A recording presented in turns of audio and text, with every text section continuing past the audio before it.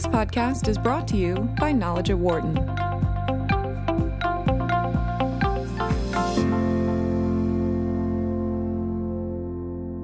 You're listening to the Knowledge at Wharton podcast.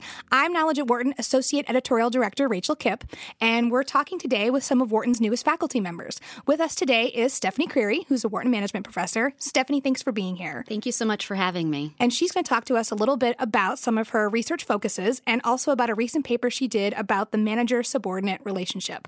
So, Stephanie, first of all, could you talk to us a little bit about what are some of the things that you study and some of the things that you're interested in from a research standpoint? Yes, well, my research is fundamentally concerned with how diverse perspectives, backgrounds, and experiences are managed in organizations.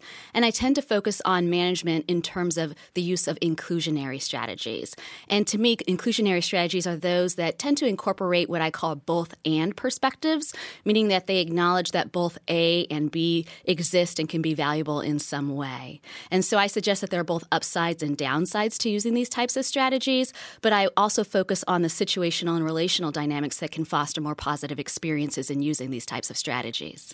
Now, in your recent paper about manager-subordinate relationships, which is definitely something I think we all think about, whether we're the boss or not the boss, what were some of the key takeaways from that paper? That paper was interested in unpacking questions related to how do I, as a subordinate, manage my multiple identities. So whether those are identities that I have that are both a work-related identity and a demographic identity, or whether they're two work identities, and how I manage those identities in relationship with my manager and how my manager expects me to manage those identities fundamentally impacts the quality of our relationship that we have.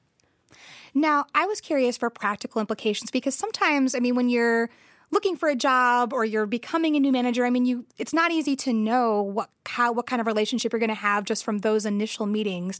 So what are some of the practical implications of this research? How can people take this and apply it in their work lives, or how could companies apply it?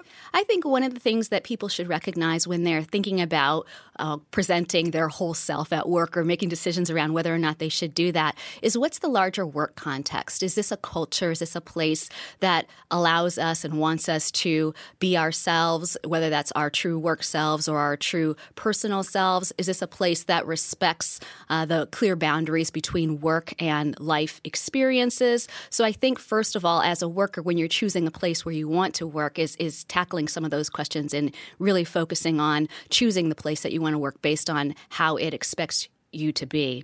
I think as a manager, it comes down to whether or not you feel that who this employee is, the background, the experiences, the expertise that they've gained from either working at a different job or coming from a different place in life, whether you think that that's valuable to the workplace, making decisions about how incorporating that could potentially be helpful to the workplace, or maybe in some cases it's not. So having conversations with subordinates about that, assessing their level of comfort and seeing whether or not it is important, I think, is something that is crucial to maintaining positive relationships between managers and subordinates. So it sounds like what you're saying, that the successful relationship, it's not about managers or subordinates saying you do you let it all hang out, you let all of these identities come to play. It's more about, can we come to a mutually agreeable decision about which ones are going to be part of work and which ones are not?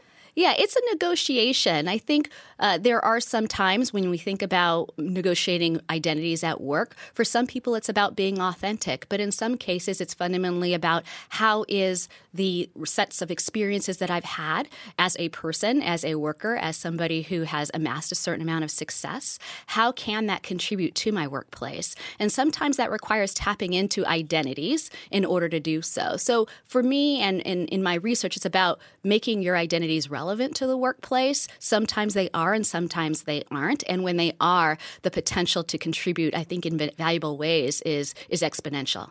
And I would think that would vary pretty widely based on what kind of job you have. Just because some jobs, your personality is very important, and in others, almost having doesn't really come into play as much. Yeah, I would say we tend to think about people who are in creative professions as being those who we want to see presenting themselves in unique ways. And so pretty much anything that relates to who you are, where you've been, and what you've accomplished goes in an organizational setting. But in more conservative workplaces, we're often challenged with understanding sometimes it's really the parts of our identity that seem most focused on the professional task, not necessarily those that are related to us as as people, what we like to do, our hobbies and skill sets. Sometimes it's the latter ones that are more questionable and harder to manage in an organizational setting.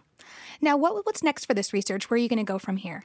So my broader research is focused on inclusionary strategies. The paper that we've been discussing is focused on individuals' identities and how they manage those in key relationships.